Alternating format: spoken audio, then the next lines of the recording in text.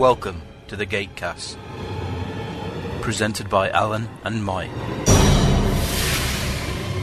Lucy, I'm home. I am not Lucy. Oh, you're right. We'll just upload a computer virus into the mothership.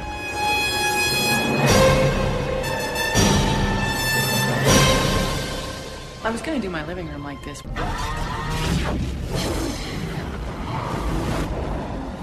Well, sir, my recommendation is that anyone attempting to leave the mountain should be shot on sight.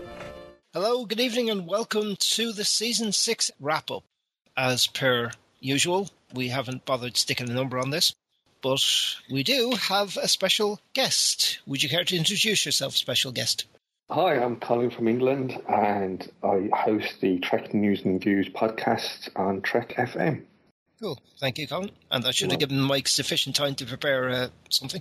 Which I never do, so I don't know really why you expect me to. Good evening, everybody. Welcome to the Season 6 wrap-up. This is going to be fun. Or not. As the case may be. Yeah.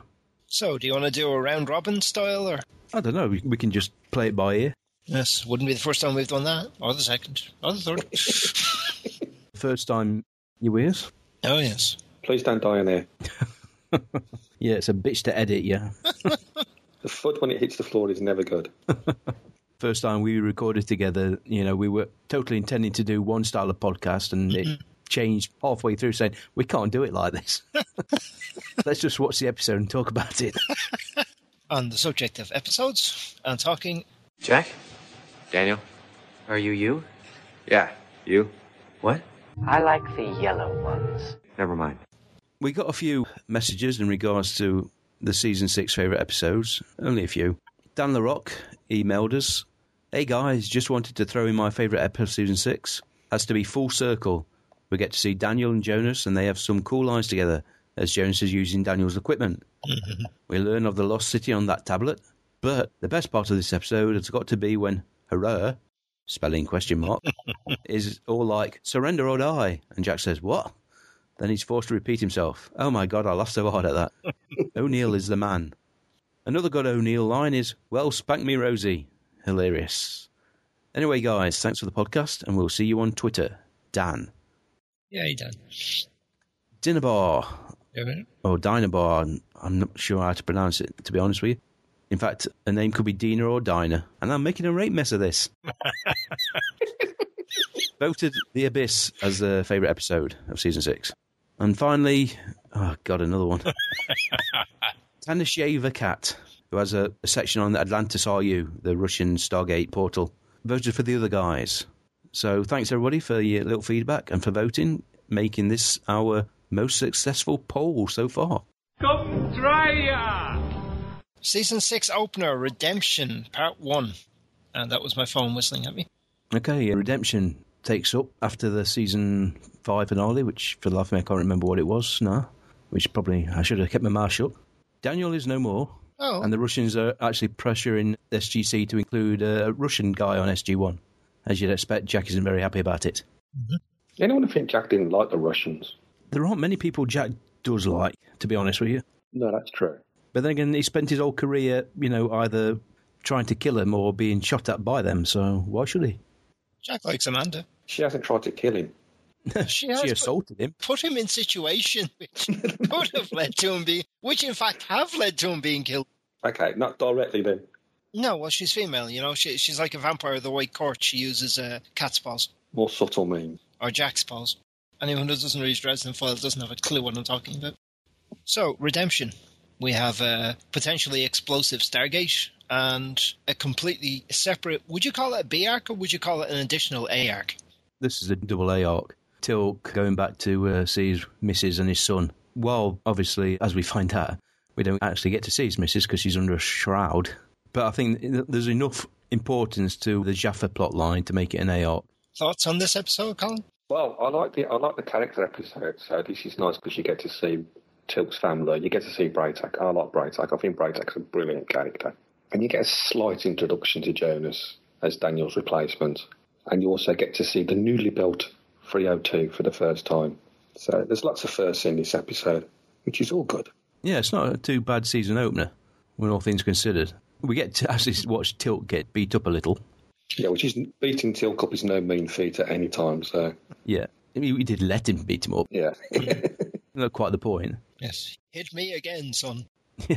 Let's not forget a certain Dr. McKay, who makes an appearance. Woohoo! McKay. The SG-1 character I'd like to be.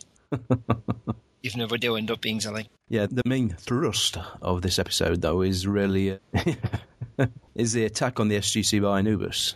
Yes. Now, we see the Jaffa being warned, Teal'c and co being actually warned by Jaffa of the impending attack. Unfortunately, it's a bit too late. Yes, Teal'c, for once, being on the receiving end of vital information well after it's actually useful. Yes. I've been in camp all day, but, oh yeah, there was something I meant to tell you. Yeah, maybe 15 hours ago.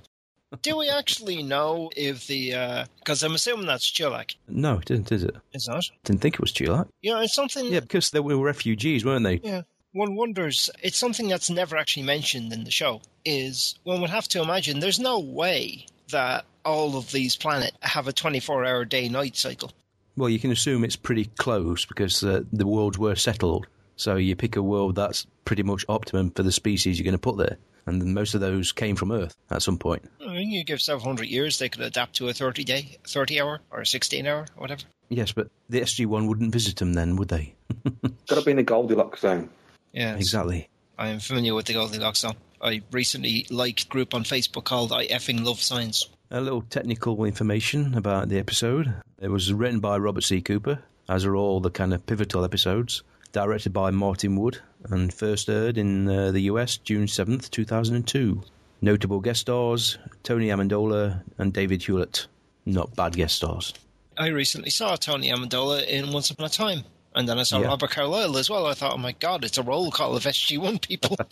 And then I saw Little Red Riding Hood and forgot about everybody else. But she has got good legs. I'll give her that. I don't think I've got that far. I watched about 4 episodes and I thought, this is a bit twee. She's the waitress in the diner. Oh, Scarlet. Yeah, with the shorts. She's got sort of not... Actually, no, I was thinking Snow White. Snow White's got a bit of Summer Glau vibe going on. Okay. Anyway, that's off topic. Yeah, come on, we're known for that. Shall we wander on to episode 2? Go on then. Oh, actually, no. Did Redemption Part 1 get any votes? And if so, how many? Oh, we're doing it that way, are we? I thought we did it that way last time. I can't remember what we did last time. I usually can. Don't forget the Star Trek reference and all in it. Shush. Quiet, you. Colonel Chekhov. Yeah, of course, Gary Chalk. Yeah, Colonel Chekhov. The only Russian name known to Vancouver. Writers. Redemption Part 1 did not get any votes at all. Oh, so that leaves it, I suppose, 22 out of 22. Or is it... Joint 22. 1, 2, 3, 4, 5, 6, 7, 8, 9. Oh, that's too much work to figure out. It didn't get any votes. Thank you, that was number 14. It's a little high-pitched. That's more of a cackly evil laugh. Come try ya! Right, Episode 2, Redemption Part 2. Robert C. Cooper and Martin Wood again. Aired the week after, June the 14th. And picks up where Anubis is zapping the SGC with huge amounts of radiation, and it's building up, so it will eventually blow the gate up and take the mountain with it. Without actually giving anyone in the SGC a lethal dose. Good that, It's obviously non-ionizing radiation. He said, wiggling his physics qualifications sideways. Show off. Hey, show something off, you know? This is radio, I can't show anything else off. Don't want to come up with some techno-babble to explain why no one was actually getting radiated. It wasn't really radiation as such, was it? It was an energy feedback loop that was slowly building up in the capacitors of the gate. I mean, he used the radiations to project his image. And, of course, we had Dan Shea spraying the gate with liquid nitrogen. Yes. Or dry ice, but liquid nitrogen sounds better than... Yeah. It was supposed to be liquid nitrogen, even if it was dry ice.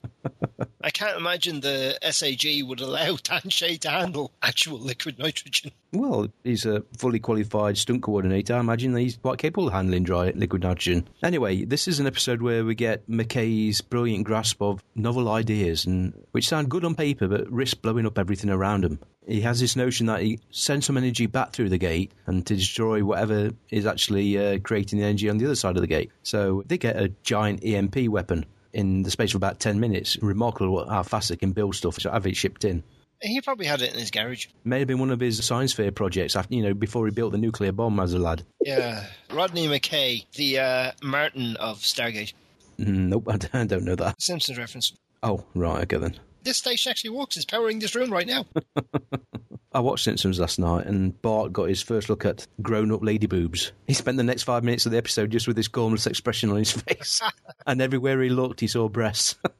She whipped her top off, and he says, "They're just like my dad's." Oh, God. I cracked up. I couldn't stop laughing. Oh, no. That's moobs. Yes, moobs. Right, that's slightly off topic for this episode. Yeah. So, a nice, shiny shot of the European. I still think the X302 looks like a rip-off of the F119 Stealth. It's a bit more bendy. Yeah. Too bendy, in fact. We've seen it taxiing out, and you think, come on, you need a bit more clearance than that. A couple of inches between the wheels and the wingtip. That makes tricky landing. It's not so much tricky landing, it's more cornering. Like, I've gone round the taxiway. Oh, dear, I've scraped off $700,000 worth of wingtip. Whoops. The other part of the story, of course, is the Jaffa attack on Anubis' weapon, led by Braytak, Ryak, and Tilk, who really put on a display. Yeah. Not gate down, they ring down and start a battle with Anubis' Jafar. Mm-hmm. And Ryak can actually fly. Yeah, it's remarkable. Either that or he's being he's a delinquent. He's been going around joyriding in death gliders. Quite possible. One notable guest star, who at the time wasn't that notable, Aaron Douglas, the chief from Battlestar, played a Jaffa commander. And he put weight on for Battlestar. Well, he was a bit younger as well, wasn't he? Yeah, he's chubbier in BSG. Jump back to the SGC. They realise that they can't do anything about the gate. It's going to explode. There's nothing they can do. It's to explode? I don't want to explode. Jonas actually comes up with a brilliant idea. He looks up into the heavens of the SGC and says, "How did you get the gate in here?" And lo and behold, there's a great big elevator, or a winch anyway. Yes. So let's winch it out, slap it on the 302, and Jack volunteers to actually fly it out of the atmosphere and zap it into a hyperspace window.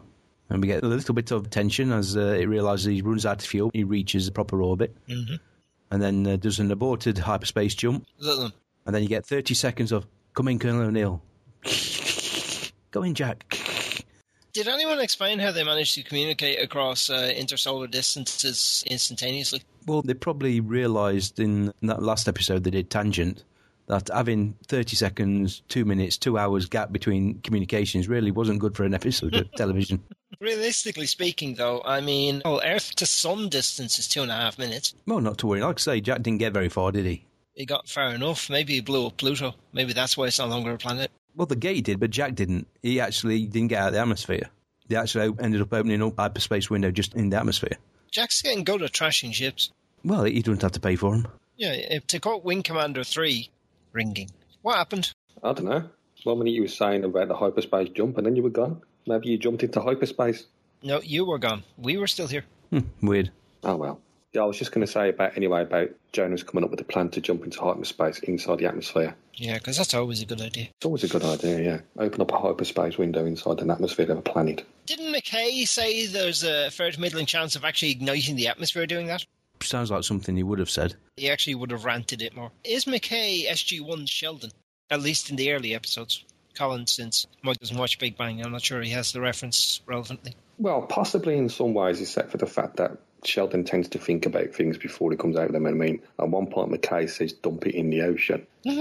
Yeah, because it'll blow the planet up inside the Stargate, but it won't blow the planet up inside an ocean. Redemption Part 2 got 5 votes. Ooh. And where does that put it in the poll? Stop asking. It's too technical, too technical. Yeah, I've got a bar graph, for Christ's sake. Come on. Sorry. It came 4th. That's the 4th most popular episode of Season 6. Fair enough. Come try ya! So, how has your dining experience been lately? Waitress! Waitress! What did he order? Oh, he had a special. That's what I ordered! I changed my order to the soup! Good move.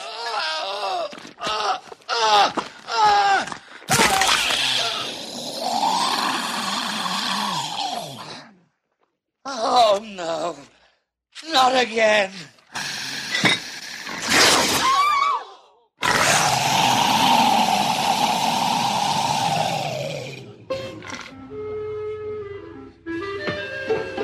Hello, my baby. Hello, my Well, if it's been like that poor fella, then we'd like to suggest the Sci-Fi Diner podcast for great, tasty, and spicy cuisine. Weekly, we offer up top news, interviews, and have great conversations on what's going on in the world of sci-fi. Make your reservation today at the sci-fi-dinerpodcast.com. Check, please. Want to talk to us about Descent, Colin? Descent. Jonas, Queen investigate an abandoned vessel orbiting Earth, which they find out belongs to Anubis, of all people. And the consciousness of Thor caused the ship to malfunction. And he's on his way down to the Pacific Ocean, which ties into the last episode when they wanted to dump the Stargate in the ocean. It's a water thing. Yes, wet T-shirted Amanda. Yeah, which is never a bad thing. Did I imply in any way thought, deed, or a consideration that it was a bad thing? It was, I don't know, I mean, it was an interesting sort of episode. If memory serves, and our discussion on it, it seemed a bit slow. It seemed nothing happened for about 20 minutes, and then a huge amount happened very quickly because they realised, oh crap, we're only over time. There's a lot of walking around. I mean, when you've got an attack, you realise there's probably only 2 corridors on the production set. When you see people just walking around endless corridors, it does tend to drag it out a bit. Mm-hmm. Some beautiful set design, though. In the whole scene with the flooding ship that was done in a water tank, that's really top-notch production. Yeah, that bit was well put together, yeah. Yeah, praise again. I mean, this was an episode in which Jonas actually came out looking good because he kind of saved the day and went through a ring transporter with about 100 gallons of water surrounding him. That was a nice effect. It was, wasn't it? Yeah. More memories of the episode are coming back now. He seemed to be able to hold his breath for an unbelievably long time. Well, there's something very different about his people. Okay. This episode was written by Joseph Malozzi and Paul Mully and directed by Peter DeLuise, who actually had a cameo as Lieutenant Dagwood. And if you know, Dagwood was Peter's character in Sequest. Oh, because I thought Dagwood was a cartoon character. And that's maybe where they got the name from for Sequest. Anyway, they rescue Thor from the ship. Thor was embedded in the computer system, so they got an early USB stick. It was about a foot square. Bit heavy to hang around the neck, but it worked in exactly the same way. And even though, it's probably one of the better episodes, I actually quite enjoyed it. I like the Ninja Jafar. They were, they were excellent. They were very menacing. I think at the time we mentioned it were a bit like the DS9 episode where they left some Cardassians on, what's the other DS9 station? Terek Nor. Terek Nor, was it? Calling them up into correction there? No, it's Terek Nor. Yeah, and they were in suspended animation until someone came on board. And then we can assume the Jaffa Ninja were probably similar. Ninja Jaffa. Did they have throwing stars? I don't know, but they had swords. Oh, hang on. Terek Nor was DS9, weren't it? Well, that's what we were talking about. Yeah, but the other one... Has he gone to check? I think so. I don't think it's really relevant. We've got a tweet from Splatterson. Yes, I know. I refuse to read her out. Put on your big boy undies, Alan, and record. I'm glad to be a source of amusement for you, Michael. Excellent. Was that your best, Mr. Burns? No, it was a passable Mr. Burns. I'm still not 100%. Mpak Nor. Mpak Nor, he's back. Mpak. Stump the Star Trek podcaster. Yeah, well, that's true. The fact that you had to go and refer to notes, Colin, honest. That's not something I ever do, he says. No, of course not. Putting away all his sheets. It's not something I ever do. Russell's in the background. Oh, yeah, Alan never does. Don't worry about that. I had a discussion with Colin about this yesterday. He said, I'd like to research, and I'm like, why? I don't. Descent got a single vote, so there's some love for it out there. Well, someone's better than none. Yes. I'm just looking at the colour coding, and I think whoever it was is from Canada. Okay. Righto, come on, let's get on to the next one. Come try ya! Frozen. Yep, Frozen, which is Robert C. Cooper again, and Martin Wood. Couple of guest stars in this, Dorian Harewood, Ona Grauer, and Venus Terzo. One plays an ancient, the body they find in the ice in the Antarctic. Mm-hmm. Very reminiscent of The Thing, in an episode of The X-Files, I thought. I thought, to be honest with you, the reminiscent of The Thing one was the earlier Frozen episode where we got a Mayborn sequel. Yeah, Watergate. And who was the guest star of that, Colin? Pass. That's cruel. That's 3 seasons ago. Mariana Sirtis. You see, Colin doesn't recognise her unless there's major cleavage. No, unless she's going around in a purple cat suit, I don't know who she is. Fair enough. Yeah, she just... Let's be honest with you, this is Mariana Sirtis. This would be 2/3 of a purple cat suit. Well, Stargate not being the exploiter of the female form that Star Trek is, they just put her in a great big woolly parka and be done with it. Oh, not being an exploiter of the female form. Okay, there were 1 or 2 exceptions. 1 or 2. Well, there were several pairs of exceptions, and you'll probably cut this out, but as I said to my friend Cassie the other day on Facebook chat, boobs are proof that men can focus on more than one thing at the same time. I seem to remember the Stargate movie and all that when they first found them, they didn't actually wear a fat lot. It was all like raggedy clothes and stuff. Well, to be fair, a lot of people tend to forget the original Showtime Children of the Gods pilot episode. Oh, I don't. I didn't see that until I got the DVDs. Full frontal. Star Trek has never actually done that. I sat down to watch it and I was like, I don't remember this. When did this happen? Hang on a minute. Boobs. And the camera's panning down. Stop, cameras. No. And the camera didn't stop. Well, it did. I pressed pause. Over and over and over again. Well, it's a DVD. It's not like you can wear the tape out by pausing and rewinding. Can you wear out a laser? Yeah. Just some smoke coming out the laser from burning in the same spot. Yeah, so basically Frozen, the SGC have got an expedition up in the Antarctic where they found the gate and they're actually looking for any more artifacts. And they uncover the body of an ancient who unfortunately has the remnants of a disease, probably the plague that's often talked about, which most of the humans now contract. Fortunately for them, what's the character's name? Ayana. Ayana, yeah. She's actually got power to cure these people at the cost of her own health. So unfortunately she doesn't survive, and Jack, he doesn't get cured. Nope. So Jack gets put in suspended animation and wandered off with the Tok'ra. Well, yeah, the Tok'ra offer to be the host for one of them, who actually got some strategic information. And Jack's still not happy about it, but it's actually Sam that convinces him to become a host. Yeah, because that works out so well. Well, he's still with us, so it did work out all right. In that respect, yeah, but Jack was, he never really come to terms with the fact that he had one inside him. Oh, no. It was pretty much forced on him, even though it was saving his life. Yeah. Frozen did not get any votes. Oh, poor Frozen. Poor Frozen. You learn something about the first humans and all in this one. Don't they say wasn't Ayana something like 1 million years old or something? Yeah, there's some ridiculous figure, which I don't think at the time they actually come to the conclusion that these people were actually from another world. Yeah. And not an evolutionary step for the Earth. But interesting episode. First season of Atlantis, first pilot episode of Atlantis. They actually a callback to this episode, so that's worth looking out for. Fair enough. I loved Atlantis. We'll get to it. I like the opening thing and all because you see him in the ice cave and O'Neill's in it. They set operations and it was a good opening. Come try ya! Okay then, up next, Stargate's homage to X-Files in Nightwalkers. Quite a fun episode. As I recall, you weren't looking forward to it, but you seemed to enjoy the recording. I didn't go into it with fond memories. It actually worked out pretty good. I mean, another one by Joseph Moses and Paul Morley, directed by Peter DeLuise, so you pretty much know what you're going to get. They're going to play it pretty light-hearted. Well, the fact that Jonas gets to play a major role, even though he's not been officially attached to the team. Oh, yeah, he's a member of SG-1. Jack took him on board to screw with the Russians. And then promptly almost keeled over. I think Jack see that as a sign. Yeah. Subtle hint. You don't get to see Tilk in his woolly hat, though. Oh, yeah, any excuse to cover up the emblem. I think the fedora suits him better. Woolly hatted Teal'c looks a bit delinquenty. It's supposed to be Colorado, which is supposed to be hot, isn't it? So wouldn't it be a bit warm for a woolly hat? I don't really know where Stevenson, the town, I don't think they actually told you what state it was in. But they drive there, because they drive to it, didn't they? Must have been the same state. Oh, yeah, but it is a coastal town, because they were building a ship. It had shipyards, so it must be a coastal town. I think Colorado's landlocked.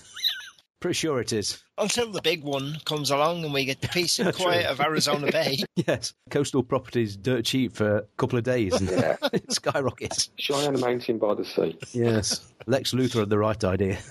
Buy up the desert dirt cheap and New California. Yeah. Who'd miss it? Notable guest stars in this episode, Blue Mankuma and Vincent Gale. We also get Michael Eklund, familiar face. Actually turned out to be a decent episode. We got Sam in the nice long black trench coat, which actually suited her rather well. And that nice tight jumper. We had a lot of fun with huge hypodermic needles and symbio implantation. Oh yes, she got to beat up Jonas. Jonas complained, did you have to hit me quite that hard? Then she hit him again, yes. Nightwalkers was obviously a fallout from the Adrian Conrad story, who actually bought a symbiote off the Russians via Mayborn. We found out that Imutech, his company, were actually cloning them. So, virtually, most of the town were actually Goa'uld by night, normal people by day. Goa'uld by night? Doesn't that sound like an 80s pop band? It does a bit, doesn't it? Yeah. Unfortunately, no votes again. I thought Nightwalkers might have got 1 or 2 votes. I'm quite surprised about that.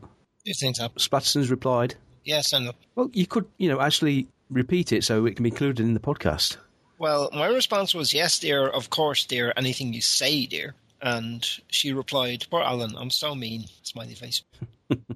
Come try ya!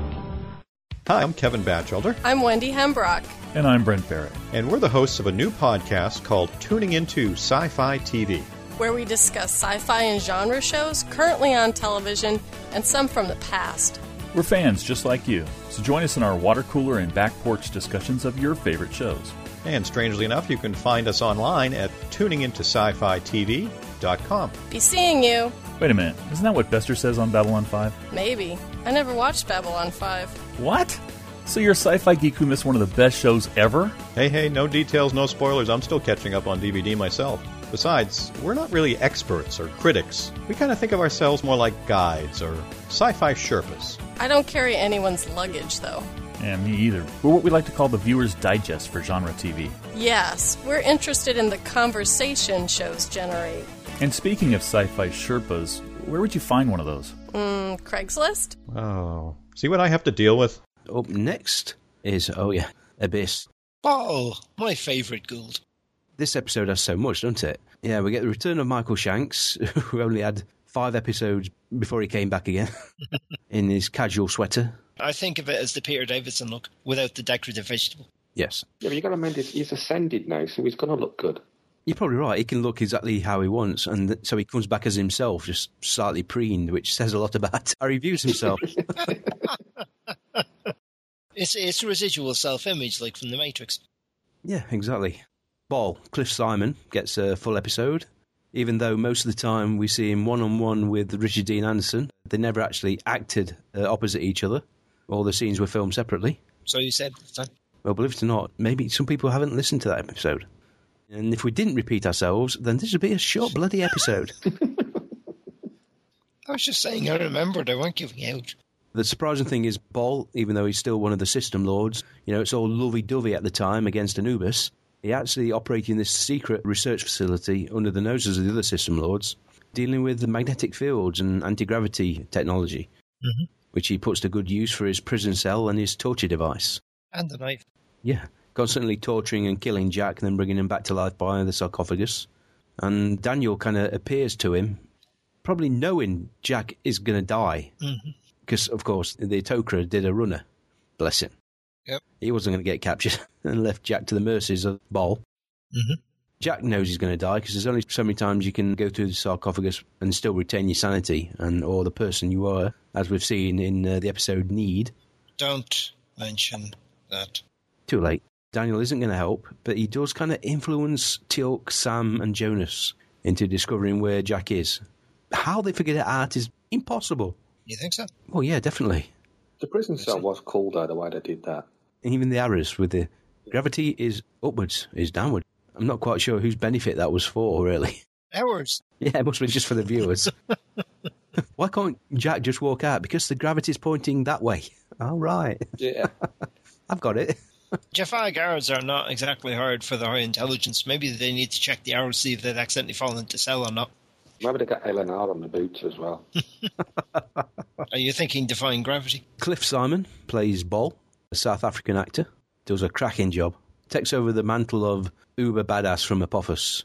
I don't think he's an uber badass. He seems amused by the whole thing. Ball definitely has a sense of sort of wry aside.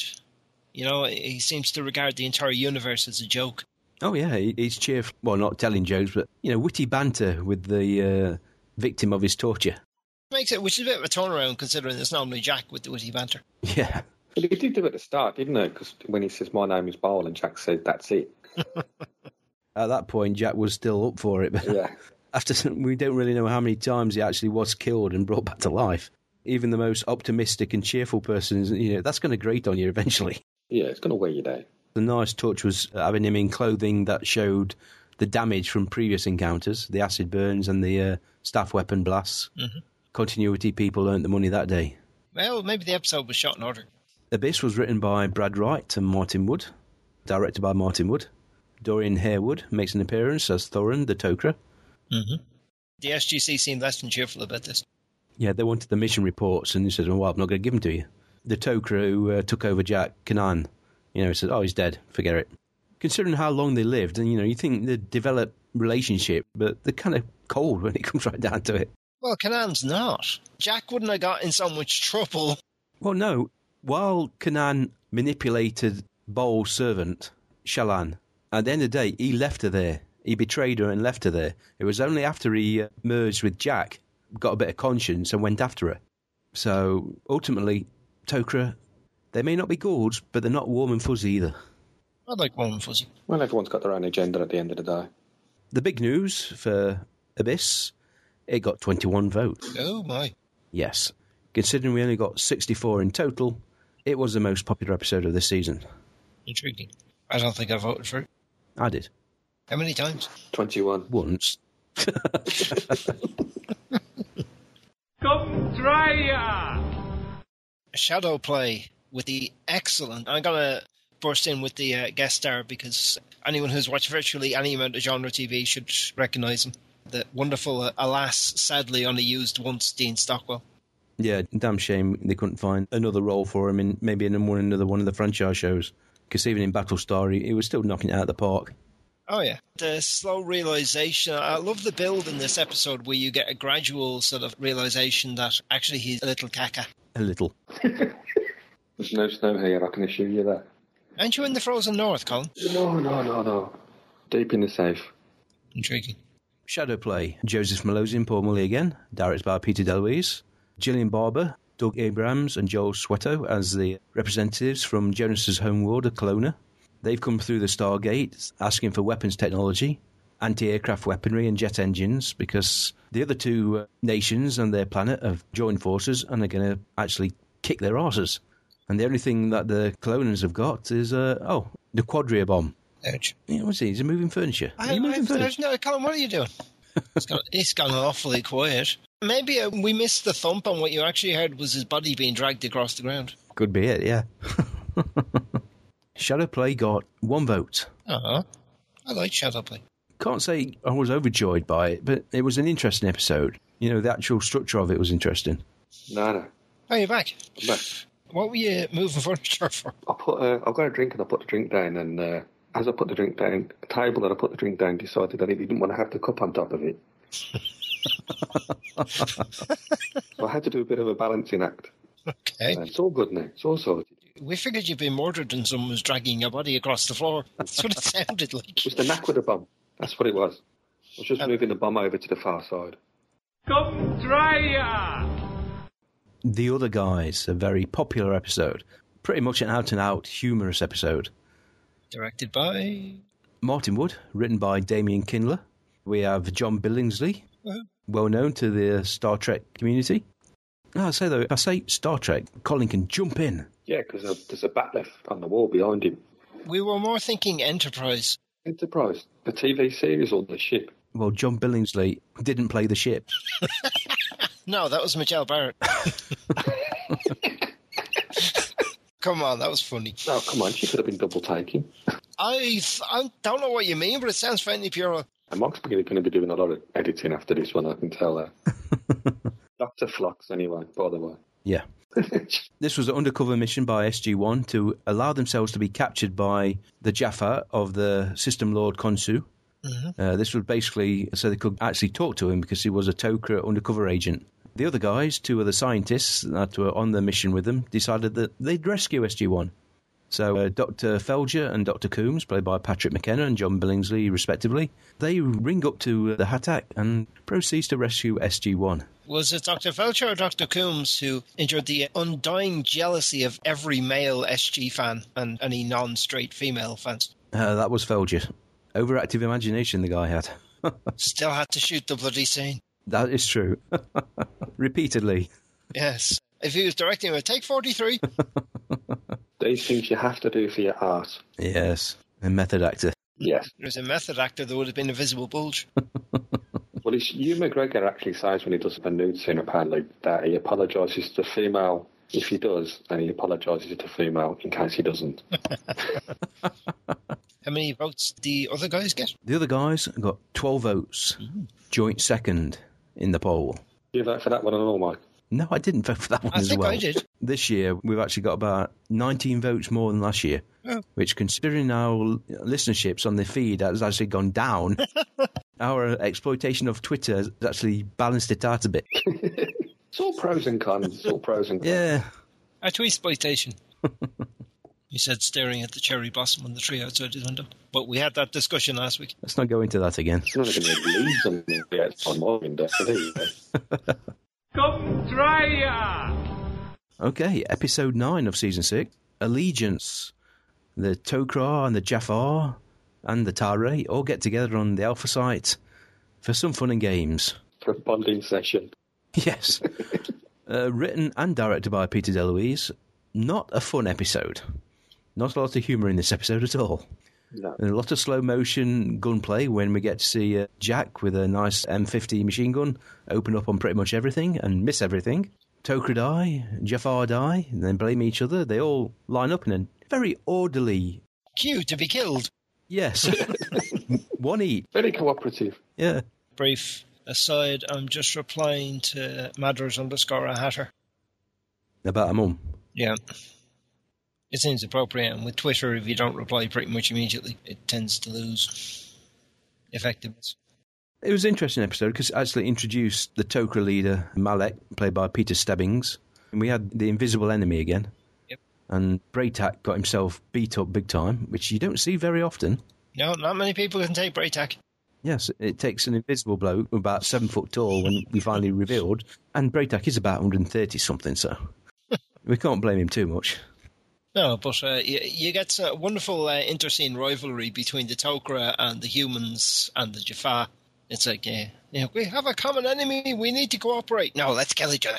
Well, Braytak, eventually comes through. He actually kills the Ashrak, lifts the weapon up. This blade has tasted Tok'ra and Jafar blood. Let us never be divided again. Yes, he's good with the speechifying. He is, isn't he? Thoughts on the episode, Colin? I like this episode because, again, you get the Ninja Jafar, which are always good. The same ninjas that we had in the episode back in Season 5 with the so-called Jafar rebel leader who turned out to be a bad guy. Yeah, with his Harry Potter cloak of invisibility. I prefer to think of it more as a Eric the Viking cloak of invisibility. It only works on certain people. But it's nice because it shows that although that they're all three sides are technically working together, it's a very unstable alliance. Oh yeah, very much so. So you can't help thinking, especially seeing as you're only on Series 6, you can't help thinking when watching this episode, when they do eventually defeat the System Lords, what's going to happen then? The rate they're going through Tok'ra, you wouldn't think there were many left. No, by the time they get around to finishing the System Lords, it'll just be the Jafar, so... That was Allegiance, which got no votes. No one likes a cloak of invisibility. Come try ya! Episode 10, Cure. SG-1 go to visit a world that is technically advanced. Not as advanced as us, but, well into industrialization. Appears to be named after one of the names for the single hypercontinent. Pangaea. Pangar. And the hypercontinent was Pangaea. Yeah, I know. Must you nitpick, Colin? Sometimes. You refuse to allow my nitpick of saying if we were discussing Star Trek captains, we shouldn't include Sisko until Season 4 of DS9. Just because you got upset because he's a star base captain. No, he was a commander. Well, technically, in the Navy, if you're in charge of a vessel, then you're a captain. I would say that star bases don't move, but it does actually move in Episode 1s. They move it to the wormhole. Brief asides aside. He said playing radiology. What does interest the SGC about this world is a drug they've got, which seems to make them impervious from disease and other maladies. Unfortunately, when they do a bit of digging, Jonas woos one of the natives. Do you think Jonas gets them? I don't think so. No. But he's got this power over alien women that's quite magnificent in Season 6. You should go bar hopping in Colorado then. Take Tilk along with him as his wingman. Yeah, the issue being, it's roasting in here, why are you wearing a hat? The secret, of course, of the Pangarians is a Tok'ra queen, Egeria, who just happens to be the Tok'ra queen. That's what I said, isn't it? Yeah. You said A rather than the... Well, there is only one Tok'ra queen, so... No, who's picking? Don't worry, by the time I've edited that, I won't have said the Tok'ra queen. It just happens to be the Tok'ra queen. Would have been ideal to find 100 years ago when she was still fit enough to actually produce more young, but right now she's dying and well, all they can do is say goodbye to her. Yes, and she seems to manage remarkable shrinkage to fit inside that petite wee woman, considering the size she was. In the pool, yeah. Yeah, it's like, who cares about conservation of mass? Like I said at the time, most of that will be produced for actually egg-laying. She's no bigger than any other symbiote. It's not as if certain other series, which Colin might be a fan of, are overly concerned with conservation of mass. I don't know what you're talking about. Good. I did mean to ask one question, though, when you reviewed this, and I forgot to ask it at the time. This is the first time you see a queen, isn't it? In that form, yes. Yeah. Hathor was a queen, but we only saw her as a host. Mm-hmm. It's the first time you've actually seen one in, like, birthing. Yeah. Yeah. Well, no, Hathor did birth from the host. Yeah, but Hathor, we didn't actually see the symbiote that is the queen. We saw the results of, but not... Yeah, because you don't see another one birthing until you see Anubis' super soldiers, do you? Spoilers. Spoilers. We don't spoil beyond the current episode. He has already pointed out that we defeat the System Lord, so come on. No, that was a hypothetical. Oh, all right then. Yeah. It's one of two potential timelines.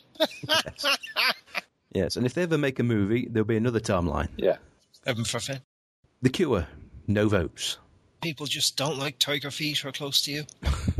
They seem not to be voting on the Tok'ra episodes. Well, they're a miserable bunch, aren't they? Well, hang on. None of the Tok'ra episodes thus far have had Jake. Maybe they'll vote for Jacob episodes. Yeah. Jacob, he wasn't in Allegiance, wasn't he? Oh, he was, you're right. I think that was the first time him and Braytak actually was on screen at the same time. You would have thought, those two come together, the end of the world or something. This is my scene. I'll ham it up, not you. Don't slag off Tony like that. Come try ya! All right, then. Episode 11, Prometheus. Oh, yes. Or How to Steal a Spaceship in 3 Easy Steps. Yes. Yeah, but they did have one hell of a help on their hands. If nothing else, this was worth it for Richard Dean Anderson, a.k.a. Jack, really letting rip. Oh, yeah. Background behind it was that Richard Dean Anderson himself did not like this story because he couldn't accept that the Air Force was this stupid. Especially with their ultra top secret ship. Yeah, it's surprising that actually Air Force signed off on this as well. Can you create a whole new branch of the military that are actually doing the guarding and not us? Yes. Cuus Custos Custodius, eh? It was very convincing, though, when he ripped the strip off that chap. Because he was actually ticked off. He'd probably been spending hours having a go at Brad Wright or something about the episode, and the writers, Joseph Malozzi and Paul Mully again, getting nowhere with it, and right, this is my scene. This is probably apologise to the other guy beforehand. Just go with it, lads, just go with it. Remember, I am a producer. I signed the checks. Well, the smaller ones. This was also one of the last time the actual actors were surprised about the size of a CGI effect when the director said, "It's big. Look impressed." And actually watching the footage back and realising that the X303, and none of them looked like it was big. Oh, look, it's a Ford Fiesta driving off into the distance. Well, maybe a Ford Galaxy. That stupidly oversized Jeep. Let's not forget, John Delancey made a return as Frank Simmons. I love John Delancey. That's why they managed to steal the ship so easily, because they had a queue. That could be it, yeah. Nothing to do with the ghoul, just the whole queue thing. Yes, but why would a queue need a ship? Come on. Why does God need a starship? Yes. Oh, gods. We're crossing the streams. You told me not to do that. It's okay to do it now. Prometheus gets nicked. Jack and Tilk save the day. Unfortunately, they're stuck in the middle of nowhere, and who should come to the rescue?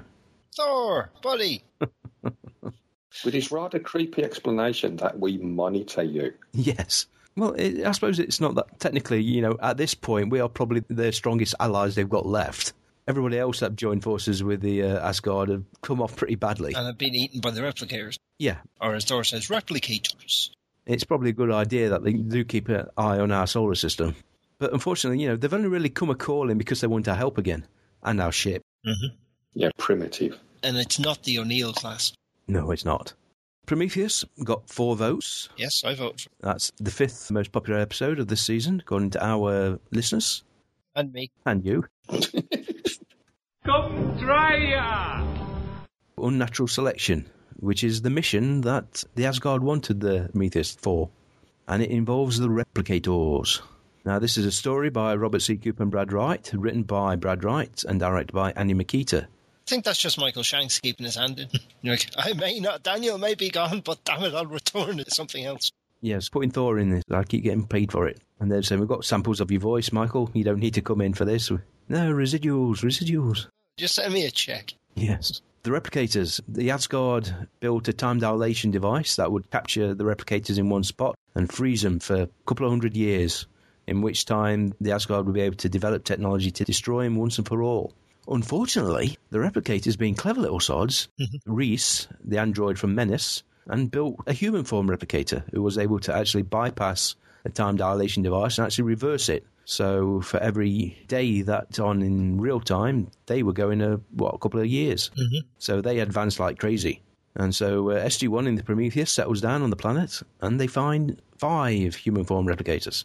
Although they don't know it at the time because... There are 5 human form replicators. Yeah, they actually try to rescue these humans while they're trying to destroy the replicators, not knowing that they were replicators. So guest stars, Ian Buchanan as First, who's seriously creepy. He was brilliant in this. Yeah. Patrick Curry is Fifth, the flawed replicator, who, stupid boy, takes a fondness to Sam. A silly boy. They're meant to be intelligent. You don't actually date Sam. It seriously shortens your life expectancy. Although technically, since he's trapped in time dilation, his life expectancy's been extended indefinitely. Yep. A notable guest actor, again, before he became more well-known, was Tamoth Pennicott. He was in Battlestar, of course. Didn't have much of a role in this, except look big and intimidating, which he did rather well. Me angry. Pennicott smash. Episode ends, of course, as Prometheus flies away and the time dilation device kicks in, trapping the replicators in the time loop forever. At least the rest of the season, anyway. Yes, I've got a nasty feeling we'll see them again. Yeah. And there's another Star Trek tie-in. And nobody wants to call the ship Enterprise. Oh, of course he does, yes. He gets rather annoyed when he can't. Well, you can understand it. I mean, Prometheus being a Greek tragedy, and you'll name your new interstellar spaceship after something that ended in disaster, you know? Not just disaster. Spectacular disaster. Yeah. In Spirit of the Year, it could have been called Titanic. We want something big and vast. Because it actually got home intact. The only thing that Titanic did fast was sink. Surprisingly, no votes. Really? Did you not vote for it, Colin? No. Did you vote, Colin? I gave you a get out there. You could have lied and said you voted for something. This poll actually doesn't record names, so you can do it and say whatever you want. No, because I seen the tweet yesterday when it says the polls are now closing. I thought, I better vote later.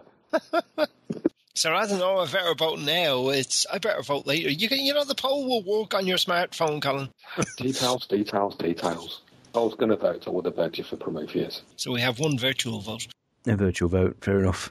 Come try ya! Right, episode 13, Sight Unseen. Is this the worst episode of the season? Definitely a close second. Certainly the worst one we've covered in this wrap-up. Yeah. It's not poorly made. No. It's fun, eh? Production is fine. The guest star, Jodie Rassicot, perfectly acceptable as the kind of paranoid conspiracy nut. The special effects were okay. It would just, the whole premise. SG-1 do not bring advanced alien technology, which they don't know what it does. They don't bring it back and switch it on. It was so stupid. How many times have they taken research facility and scientists off-world to study technology?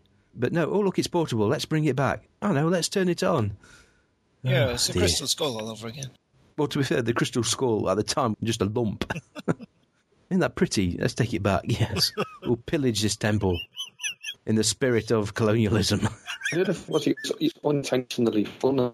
You think? Yeah, because it was so ridiculous. We had a guy driving a truck with a great big leech on the windscreen. Yeah, let's drive into a petrol station. Yeah. But let's drive into a petrol station. All you have to do to cure someone is touch them. Yes, well, there are some people who should be touched. Some people shouldn't be cured. I have a list. It's another Sheldon-like characteristic. Sight Unseen was written by Ron Wilkinson. A story by Ron Wilkinson, written by Damien Kindler and directed by Peter F. West, who normally is a DP on the show. This aired in the UK December the 11th, so global premiere on Sky One, because the US Sci-Fi Channel took a long break over the Christmas holidays. Mad fools. So surprisingly, this didn't get any votes. Can't think why. We weren't that keen on it. No, so perhaps it wasn't that surprisingly, really. No, that did kind of come across. Come try ya! The fact that the next episode, Smoke and Mirrors, didn't get a vote, now that did surprise me. It's got Ronnie Cox in it. Yes, Kinsey's back. And he gets shot by Jack. Kinsey's back has a hole in it. There is a hole in your back. Written by Catherine Powers. Oh, come on. It wasn't that funny, Alan. You're going to cut it, aren't you? The story was by Catherine Powers, written by Joseph Maloz and Paul Mully, directed by Peter DeLuise. We got Colin Cunningham, and so somebody died. Sorry, Davis, but something always goes wrong when you're around. As I recall, we're both surprised that Davis still has a job, considering the monument screw-up he made with the X303. The fact that the Prometheus got nicked on his watch, that's normally grounds for some sort of... That's only grounds for the rest of his life in bloody Leavenworth. We're going to lock you away in a very, very dark hole on a different planet, and we're not going to tell you which one. But there's no windows. Yeah, no windows. A notable guest star for this episode, aside from Ronnie Cox and Colin Cunningham, was Peter Calamus, who went on to be Brody in Stargate Universe. Helen thanked us for our condolences. Okay. What did surprise me, I thought just the fact that it was Kinsey, that I'd get at least one vote. Mm-hmm. But no. The slime ball you love to hate. Yeah. It was a nice touch, though, to bring the technology back from Foothold. What were they? Memetic devices that could actually cloak you in the form of somebody else. Of course, it made the ultimate resolution when Sam infiltrated the committee to get them all. That was a bit... But we'll let that go. Fun episode. Especially at the end when Kinsey is with Jack in the podium and doing his, I'll be the next president because of this. Yeah, you just won me the election. Yes. Thank you, Jack. And Jack has to shake his hand. Jack's expression is kind of curdled milk at about 200 yards. Oh, also worth noting, Sam met Agent Barrett from the NID. Oh, yes. Was there chemistry? I hope not for his sake. He did get to lie on top of her, though. Only for a few seconds. He's dead. He's doing it. Yes, he is indeed. He made contact. You won't survive the night. Come try ya! Right, let's jump to Paradise Lost. Another fun guest star. Mayborn. Yes, Tom McBeath. Excellent episode. Surprisingly, considering that there's probably a good 15 minutes where nothing is spoken at all. I don't mind admitting a bitch to edit, because you couldn't have just the soundtrack playing in the episode. I had to find something to talk about. That was fun when you need to be talking, because there's nothing happening on the screen. Yeah. Can you read the dictionary or the telephone book out while we're watching it, please? Written by Robert C. Cooper, directed by William Garrity. It was basically written because they wanted to get Jack and Mayborn together again. This is the only reason the episodes exist, because RDA and Tom have great chemistry together. Admittedly, it's potentially the sort of chemistry you get when you combine hydrogen with oxygen in a flaming environment, but still, it's chemistry. Let's face it, all these times Jack says, I want to shoot you. He finally did get to shoot him, by accident. I think there's very similar themes explored in one of the first Enterprise episodes. What's that? The one where they go down onto this planet and they start going... Go down on this planet? They start going... Colin, you know the one I'm talking about? I'm letting you rot in your own ruin. Now you carry on. Yeah, can you expand on... T'Pol loses control. That's in the Delphic Expanse. The Delphic Expanse. Not the Delphic Expanse one. This is episode 2 or 3. Episode 2 is Fight or Flight, when they put Sluggo on the Argon planet and they go into a spaceship that's siphoning off the juice from lymphatic nodes. That's the second one. Episode 3. Herself and I think Trip and somebody else are on a planet and they all start to go a bit mad because of an environmental contagion. Yeah, I know what you mean. Oh, God. I've gone blank. Okay, well, you can redraw your face in a bit. Yeah, Paradise Lost. Basically, Mayborn blackmails the president and the SGC with the gate address to a world where there's a huge cache of weaponry, which is basically the same world that Simmons wanted to nick the Prometheus and go to. Yes. Unfortunately, guess what? He double-crosses everybody. Shut up. And, yes, and Jack being Jack doesn't let him get away with it, so the pair of them get stranded on this alien world. Or so they think. Well, yeah. Sam goes bonkers trying to figure out how to rescue him. Overly emotional. Yeah, to such an extent, Bill Lee, played by Bill Dow, faces are down and, says, I don't take my orders from you, I take mine from the general, and we've done everything we can. Human technology and ingenuity just cannot solve this problem. And then they look up in the sky and says, hang on a minute, there's a moon there. And this device surely hasn't got enough range to take somebody off to another planet. But like a ring device, it could take somebody to a moon. think I would have noticed the moon before that. Yeah, big and round and hanging in the sky like. That's one thing they did in the episode. The opening shot of the planet, you saw the moon, but then you never saw the moon again. So you're seeing it from their perspective. But interestingly enough, you've seen some of these moons, and they're quite close, and you think, I hope you're not anywhere near a coast. Even so, wouldn't you get severe sort of earthquakes and major tidal forces with another planetary body that close? And wouldn't Jack sort of comment on this, given the fact that he knows astronomy? Yeah, but sometimes he conveniently forgets his astronomy. Yes, he does. It's a bit like several people I work with who pretend to be far more stupid than they actually are. Well, it gets you out of situations. It gets me into support situations, but anyway. The difference between this one and the Enterprise episode, though, is with this one, the psychogenic things is from E.T., whereas the Enterprise episode, it was just, I can't think of the title, that was spores, weren't it? It's gone airborne. Yes, Mayborn was eating something that reminded him of arugula. Which we had no idea what it was. Google is your slightly alcoholic, untrustworthy cousin. I enjoyed this episode. It was beautiful to look at, wonderfully shot, nice story. Occasional tumbleweed. Yes, but a decent soundtrack though. If you're going to rely on your music to carry the episode, they got it right. It is good though when these two do an episode together because they bounce off each other so well. Yeah. Usually with fists. Yeah. In this case, he just shot him, so.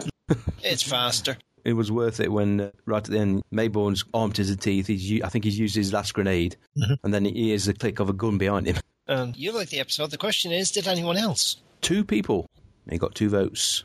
Deserved more.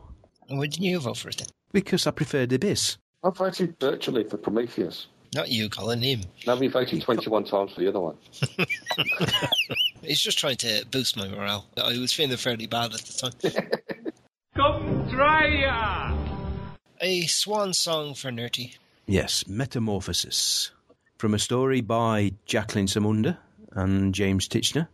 Written by James Titchener and directed by Peter DeLuise. He's off doing his table balancing. No, man.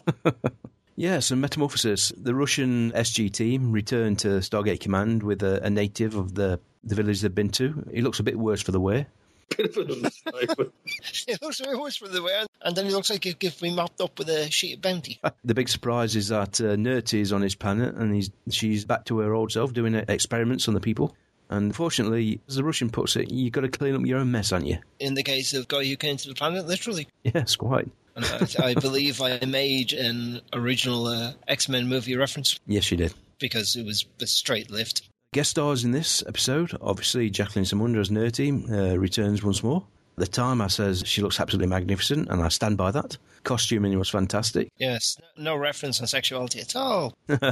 Love the Mrs. Robinson homage. That's brilliant. Only 600 years your senior.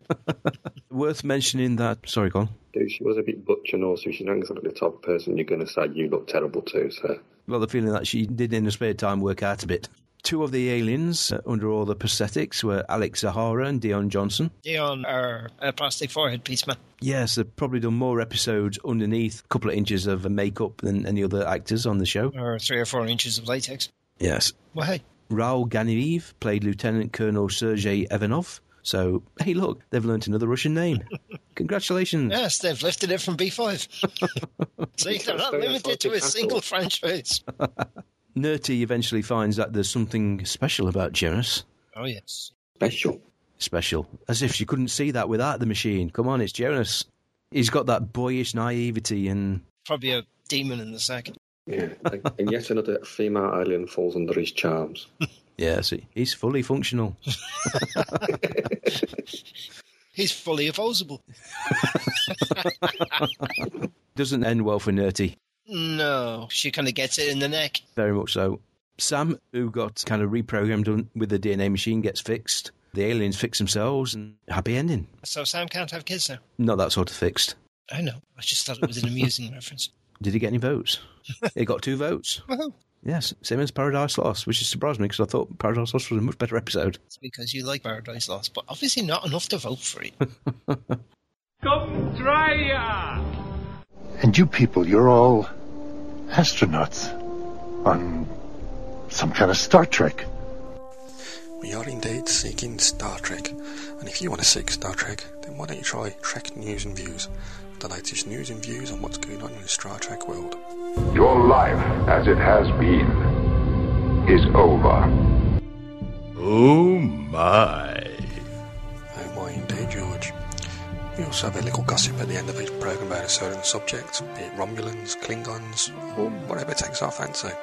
Feel free to drop us a line and join in.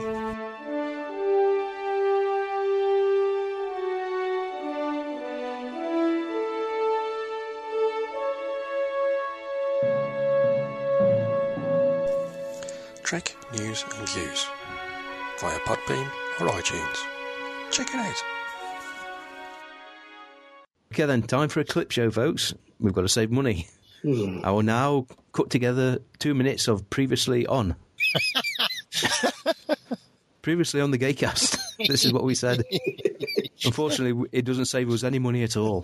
The SGC and the President of America has decided to actually spill the beans to the Chinese, British and French governments, mainly because sooner or later they're going to get caught out. Yes, the big explosions in orbit do tend to get noticed. Jodrell Bank might kind of go, what was Interesting. Should we tell somebody? No, put the kettle on. Let's have a cup of tea. Yes. Priorities. Written by Joseph Malozzi and Paul Mully. Directed by William Garrity. Notable guest stars, Francois Shaw as the Chinese ambassador. Colin Cunningham's back. Gary Chalk, Colonel Chekhov. Oh, Ronnie Cox, of course. Yes. Olga Tot as the little Russian thing. Russian thing? One of them dolls or I'm sorry, there's no interpretation of that is in any way clean. She's just something that the Colonel Chekhov took around with him. She's his attaché. Yeah, I'm sure she's attached to him quite frequently. Yeah, she's his little Russian doll. Yeah. Yeah, basically a bottle show, a clip show, one major set, a nice little set. Actually turned out a lot better than I expected. As a clip, because the clips they showed were all the CGI stuff. Yes, the big shiny spaceships. Yes. There was a lot of money spent on those shots when they were originally made. So they decided to get more mileage out of them, and it's like, look, we make Mike happy. We show a big shiny spaceship. Yes. Plus, which you've got the excellent put down at the end. Oh yes. You want to do it, Colin? Supreme Commander. Yes, great shot as well. You know, his thing, you know, kind of eclipsing Kinsey. Then Kinsey looking at his thing and putting it down, knowing he was beaten not only by Thor but by the general as well. Yeah, masterful piece of strategy there. Let's face it, when you've got the Supreme Commander of the Allied fleet who, you know, actually comes out and says, you know, we don't mind who we liaise with, but we prefer these guys. By the way, we're arming your starship. Yes, and while our continued protection isn't contingent upon it, very political statement, sort of, you know, like, you get rid of these guys, you may get rid of us, and then you're all going to die. Yeah, you think, hang on a minute, how come Thor's such a diplomat? But then again, he's been overseeing the Protected Planets Treaty for God knows how many years, dealing with the good old system lord, so you've got to be a diplomat, really. Or have a very, very big gun. Yes. He's got both.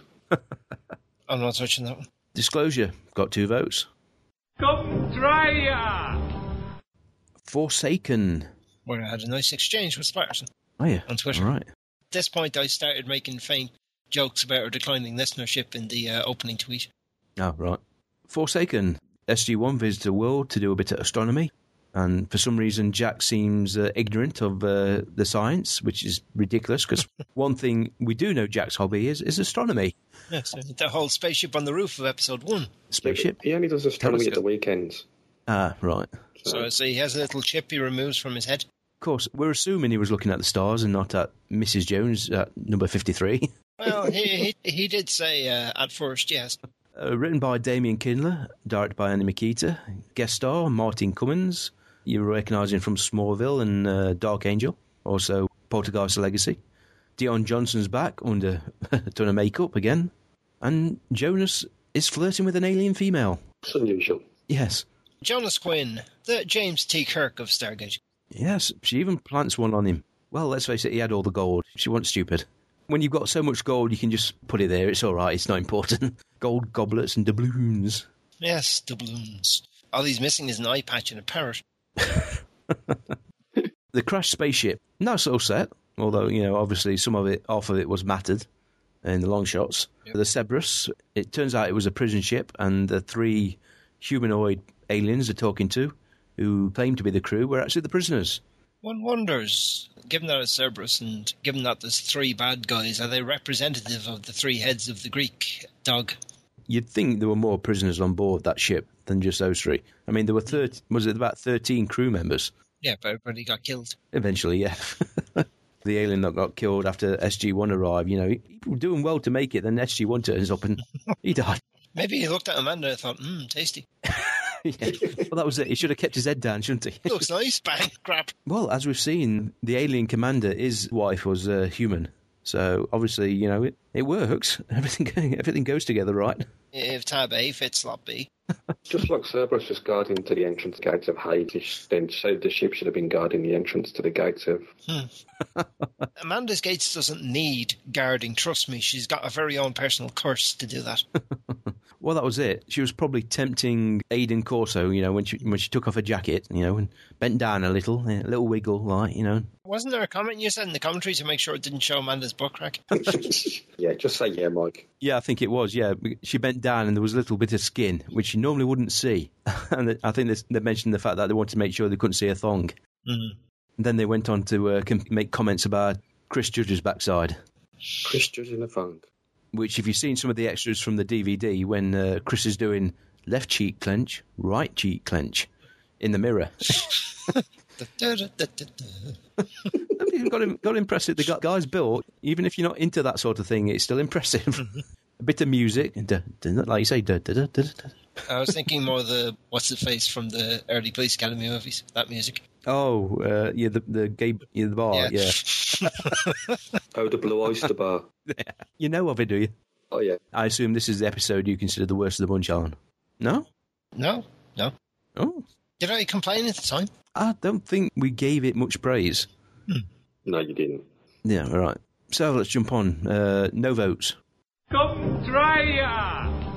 So what's next? The Changeling. Christopher Judge wrote this episode. And was in a lot of it. Thought Jack's fire chief uniform looked remarkably military and air forcing. Navy, actually. That was my comment. It looked like a Navy uniform. Yeah. Directed by Martin Wood. As we've said, it was written by Chris Judge, so obviously Chris-centric. He got the girl. Chris normally does in his episodes. Yes. Again, can't really blame him. You're going to direct that episode? I'm going, okay, let me see. Let me pick the extra. We got Braytak and Jacob, Apophis. Except not. And the episode. Grab bag of guest stars, wasn't it? He overloaded it with guest stars. And Michael Shanks, of course, came back for this episode. Gianna Patton, who was Chris's partner. She got a speaking part in the episode. I really like this episode. Well put together, wonderfully shot, great location work, real fire engines, real fire crews. Something that the show really doesn't do a lot of. You know, they tend to go for the cheaper option of sitting people in cars and rocking them. But they actually were in the fire truck and filmed inside it because we saw Amanda in the front seat. It's kind of hard to rock a fire truck there. That's true, yeah. Things do have an unladen weight, about 16.5 ton. We get basically a kind of a multiple reality dream sequence as Tilk and Braytak lie almost dying on a battlefield, sharing a single symbiote. Yeah, so we do have multiple. I suppose you could argue that it's reminiscent of the episode with Daniel kneeling in the tent and being brain zapped by Shari. Way back in season 2, I think. Yeah, I'm not falling up for that again, Ant. What? Well, normally you say that and I go to check up and maybe once every 10 times you're right and I'm impressed. Oh, you have little faith. Forever and a day. Yeah. And it's a good episode. I can't remember what I thought about this episode when I first saw it. You know, it all comes as a surprise. But on rewatch, it's still a very good episode. We see Michael Shanks, like he did with Jack, just, you know, making sure his friend survives, pulls through, not directly influencing anything, but just giving it enough of a push in the direction he wants. And of course, Tilk, at the end of this episode, does not have a symbiote. No. But he does have Tritonin, which the Tok'ra have brought from the episode The Cure. They've done some research on it. Having refined it. Yes. I'm sorry, season 3. Oh, you checked, did you? Yes, I checked. Since you said you weren't going to bother. Well, I knew the name of the episode, so I wasn't going to bother. Yeah, Changeling, brilliant episode. Yeah, how brilliant did other people think it was? The Changeling 2. Oh, dear. Not too shabby. At least it got more than some episodes did this season. Some episodes got 0. Yes. Anything would be more than that. That is true. You're maths genius, Alan. Yes, I know. Come try ya! Memento, episode 20. Written by Damien Kindler. Directed by Peter DeLuise. Aired on February the 12th, 2003. We come in peace, shoot to kill. Which also proves that the ship was badly named. You think? What's bad luck about the X-303? Oh, I don't know, but there's not much of a starship without an engine. No, let's face it, the Enterprise have never ejected a warp core, have they? Never. No, it's not, for example, a trope. No, that sort of stuff doesn't happen at all. Of course, it would have been more apt if they could have turned the missiles into a whale and a bowl of petunias. That is true, yeah. You never know when you're going to need whale song. It's quite relaxing. Until it hits the ground. Yes, I wonder if it'll be friends with me. Picky. You see, that doesn't work in anything other than English accent. It's rather disturbing, isn't it? Whenever they're going to build a ship like this, the first thing they do is, right, this is the engine core. How is the quickest way to get this out of the ship if something goes wrong? It's something we currently don't worry about when we're building anything. Oh, yeah, hang on. I covered this. I did project management the last 2 days. This is mitigating risks. Right now, even nuclear submarines haven't got a way to eject the reactor. Because there's so many bloody fail-safes built in, it doesn't go that wrong. Until it... Yeah, but generally it goes that wrong when someone's hit it with a shagging, honking great missile. Well, then why do you think they bothered with Prometheus? Nah, nothing's going to go wrong. Yeah, let's take it into deep space. We're just testing it. Let's test it. 50 billion light years from home. With no way of communicating with home. Well, yeah, I mean, you think the Tok'ra would have adapted to Google communication devices. You would think after Prometheus that they would think, if this goes wrong again, we kind of need somewhere to dial home. Perhaps they thought, this will never happen again. Why don't we nick a gate off a planet and install it on the ruddy ship? Yeah, no matter where we are, it'll just take a few hours for the computers to work out the coordinates and the gate addresses, and off we go. Of course, that doesn't allow for dramatic tension. True, it doesn't. No. I mean, aside from slagging off basic Stargate premises, what did we think of the episode? Yeah, I knew there was something we were supposed to be doing. It had two things going for it. Robert Foxworth, who Star Trek fans will know, and Babylon 5 fans will know, he played a good role, and probably the highlight of the episode was the raising of the gate in the desert. Oh, yes. If anything, that was better than the movie, because it was a longer sequence. Yes, and a clear homage. If you're the series based on the movie, it's not a plagiarism. That was something Robert C. Cooper wanted to do. He wanted to have a gate sequence like that, and he finally got it. Suitably well-built men raising it, which I'm sure the female audience and the gay male audience appreciate. Robert Foxworth does seem to play low-ranking officers, though, when he does appear in programmes. He does it well. He's got the charisma and the presence for it. I should know the answer to this, but have we actually had Robert Englund in Stargate? Freddy Krueger. Yeah, I know who he is. Just spotted him in Criminal Minds the other night, and I thought, what a wonderfully resonant voice. Like Vengeance? I don't recall ever seeing him in Stargate. It was in V. That's going back a bit. What, the original V or the new V? The original V, yeah. Oh, God. Yeah. That is going back a bit, or in primary school. He was in the Resistance, weren't he, Mike? He was one of the visitors, yeah, and then he kind of defected. Yeah. He was sympathetic to the humans' cause. Was he the slightly dumb one? Yeah, he wasn't a great catch, to be honest. No, it wasn't much of a game-changing defection. No. No, unlike Martin in the original V. It was like Diana's second in command. I'm still ticked off about the way they finished the new V. At ridiculous levels of cliffhanging. Well, the producers did it on purpose, didn't they? In a desperate attempt to get more money in a renewal. A desperate attempt to get a third series. They was hoping the fans would bombard the studio with letters saying we need to wrap this up. Yeah, just turned around and said, tough. Was the studio involved Fox? Couldn't possibly comment on Fox's reputation for cancelling the series that everyone likes apart from the advertisers. Right. How many votes did Memento get? Because I think we blathered on enough. Memento got 0 votes, which was a shame. It should have got at least 1 vote for the dirigibles with guns on them. Yay, steampunk. Moving swiftly, since we've been going well over 2 hours at this point, and Mike will take a week to edit this if we don't wrap it up fairly soon. Rattle off the last 2. Come try ya! Prophecy. Written by Joseph Malozzi and Paul Mully. Directed by Will Waring. Jonas episode. I'm still convinced that they knew Jonas was on the way out when they write you an episode with a bloody brain tumour in it. Well, the commentary, actually states when they filmed this, there was no season 7, they were going to make a movie, and that was it. So whatever they were writing would have been wrapped up in the movie. As it turns out, there was a season 7, they got Michael Shanks back, and we said goodbye to Jonas. The season 8 and the season 9 and the season 10. For the sake of it, though, SG-1 go to a planet ruled by a system lord called Mott. Impressive. Yeah, Jack's clearly impressed. My name's Mutt. I'd just like to point out the Star Trek reference on TNG. Mutt is the barb. Yes, he is, isn't he? Yeah. The blue guy. Yeah. With the 2 stomachs and the latinum. No, that's Morn. Oh, sorry. Understandable confusion. Mott is the kind of the talkative one, isn't he? Yeah. Yeah, that was Morn. In all 7 series, Morn spoke once. Funnily enough, I entered a competition on another podcast years ago, a Star Trek podcast, and I did an impression of Morn. I got in the draw, but I think I'd have got in the draw anyway, just for entering. That's the level of my creativity when left to my own devices. Here's my impression of Morn. Brilliant. All right, the prophecy. Yeah, as the mission unfolds, Jonas starts catching glimpses of things that will happen in the future, including the destruction of the SGC. Janet gives him a brain scan, discovers he's got a tumour growing. He wants to have it removed surgically, but Jonas keeps putting it off because somehow he's got to see the future so he can actually avoid the future. Yeah. While at the same time fulfilling generations-old prophecy that the system lords will be overthrown by visitors to the planet armed with amazing weapons and technology. All 4 of them. Jonas, I told you not to drink the tequila. Guest stars. I would say no one remarkable. Rob Lee comes back as Major Pierce of SG-15. Karen Van Blinkenstein as the nurse again. Jonas eventually does go under the knife and recovers.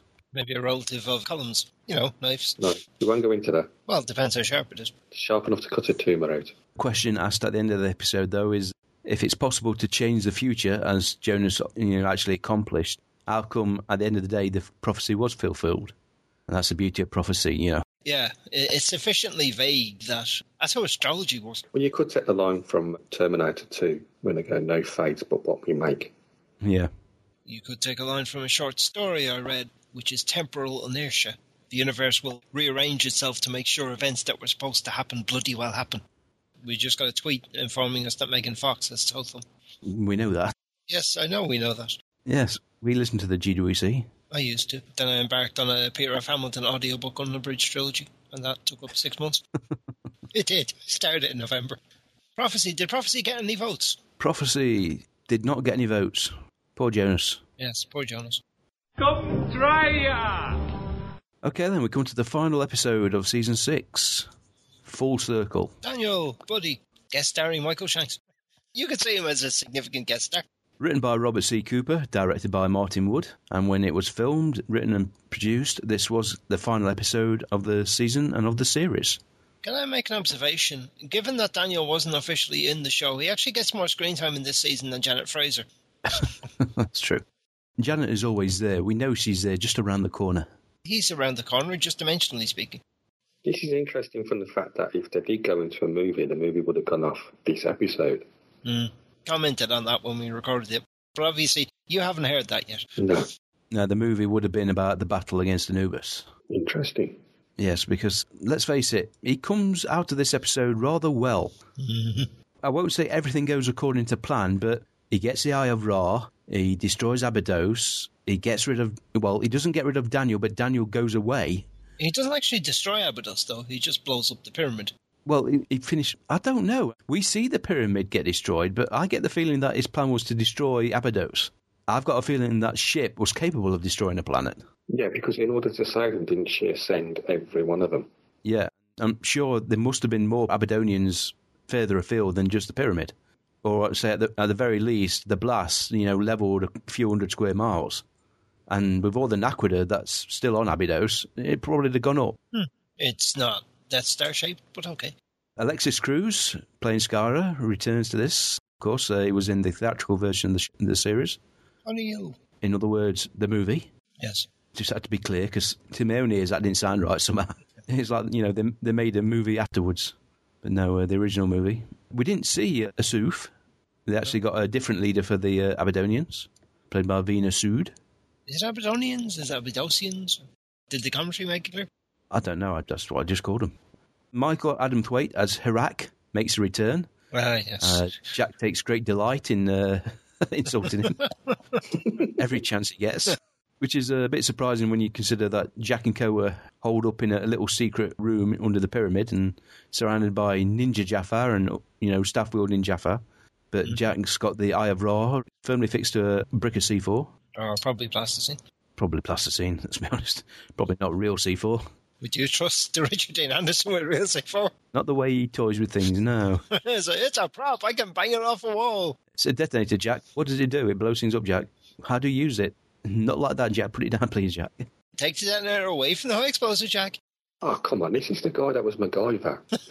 Oh, yes. And he could take C4, some gaffer tape and a pencil and make a nuclear bomb. Oh, no. That would just require 2 elastic bands, a pencil, and some tinfoil. Aluminum foil for American listeners.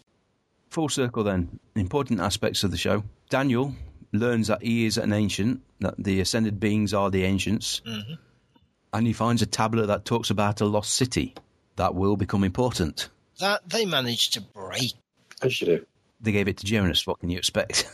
That's the real reason Jonas probably eventually leaves SG-1. He broke the tablet. Could have been worse. Could have given it to Major Davis. It'd come back as fine powder.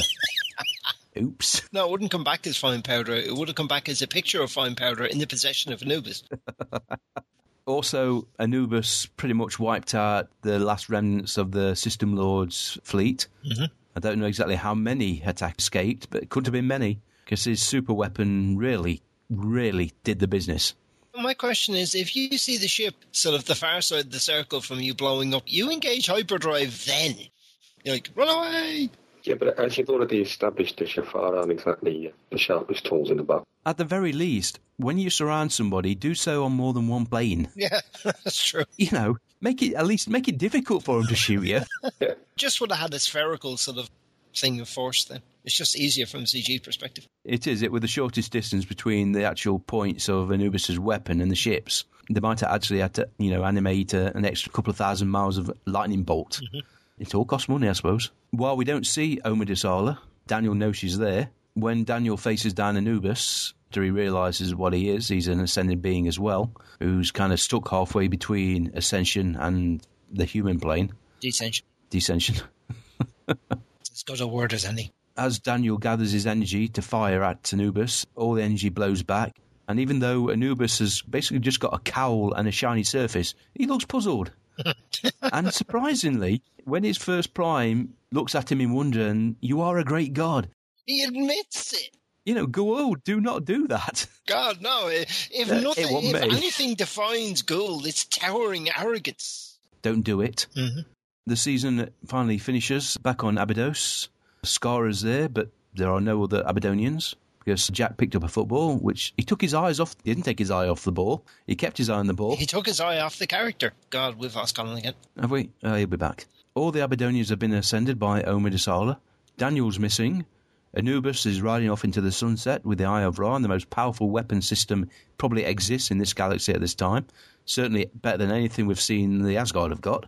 We're not quite sure how good his shields are, but I'm sure we're going to find out. Are they good against little orange things? He's back. He dropped. Well, as long as everything's still recording, I don't mind. Don't do that. Come try ya! Okay, the special Season 6 Indeed count. Tilk said Indeed 16 times as a standalone word, and 4 times within a sentence. Indeed. Come try ya! Okay, to summarise the season. Pretty good season this was. Even without Michael Shanks. It didn't have need in it. Always a good season. Some slightly spotty episodes, but in terms of spotty episodes, I do recall 1 or 2 whose names escaped me. That I was sitting there going, "Oh, come on, can this be over, please? Let's not watch this again." Well, I think you look at it, you think Redemption 1 and 2 were a great start to kick off the season. Mm-hmm. Descent and Frozen, the mythology of the series. Nightwalker's kind of pretty much a standalone episode, even though it aided the building of the Prometheus. Mm-hmm. Abyss was, hey, Michael Shanks is back, and Jack needed a week off, so Shadowplay, that a one-off, that were a Jonas episode when you got to have a new character. Even with Dean Stockwell, it wasn't a great episode, but it was an interesting episode. I enjoyed it. I liked Dean. The other guys, out-and-out humorous episode, Stargate does humour, they tend to do it right, and Billingsley is great. brilliant as Dr. Phlox. Billings is brilliant in most things he does, to be honest. Yeah, and his missus is in Chuck. Although it's sad that we had to have Mike point out that it was Dr. Phlox. It's not as if we had a Star Trek expert on board. I said Phlox. Yeah, I've laid it on a plate for you, expecting you to jump right in, and you didn't. Which is fine, really, because how many times have we been talking about an episode, and then you said, what's his name? And I'm going, we only watched it last week. I wouldn't mind, but you pre-watch the episodes with commentary. I don't. Allegiance and Cure, which, interesting but not groundbreaking episodes. Prometheus introduced the Prometheus. That was a decent episode, a lot of fun.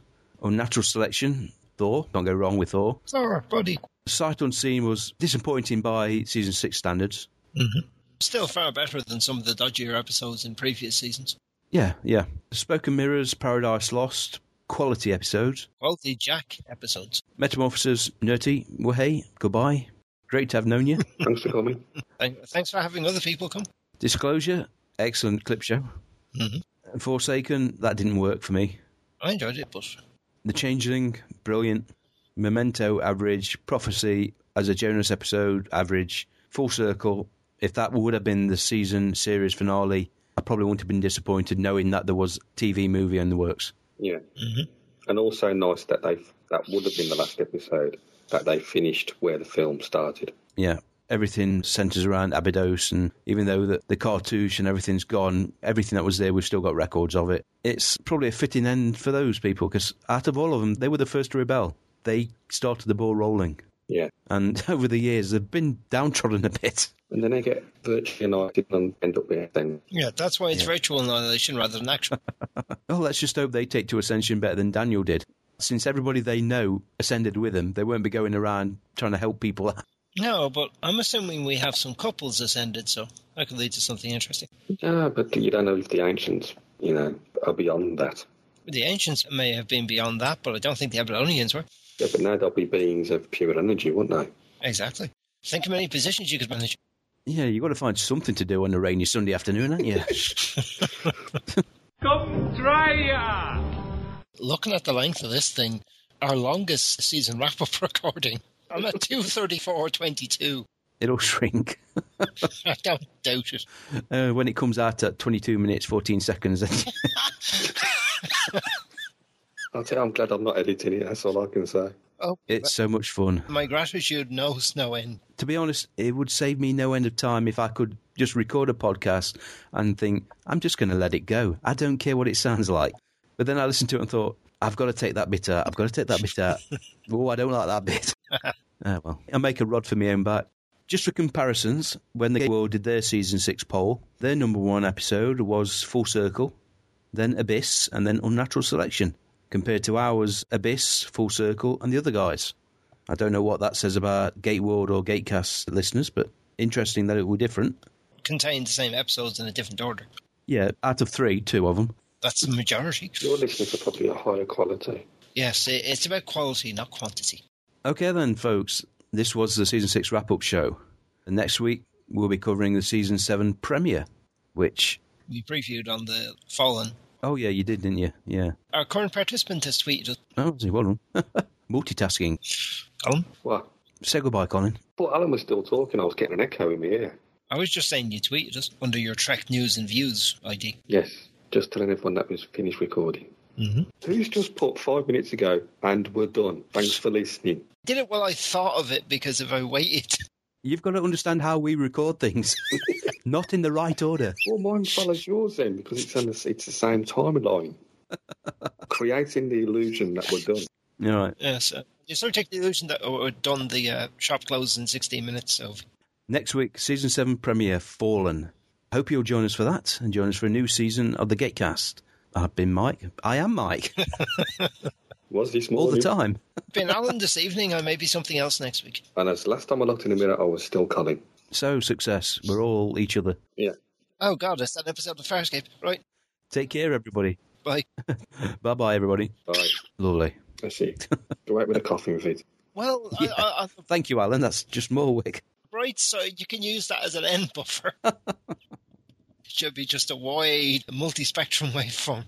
I just want the excuse to say multi-spectrum. Happy to oblige. You've been listening to Gatecast, presented by Alan, Mike and Scott. Visit us at gatecast.facecast.com.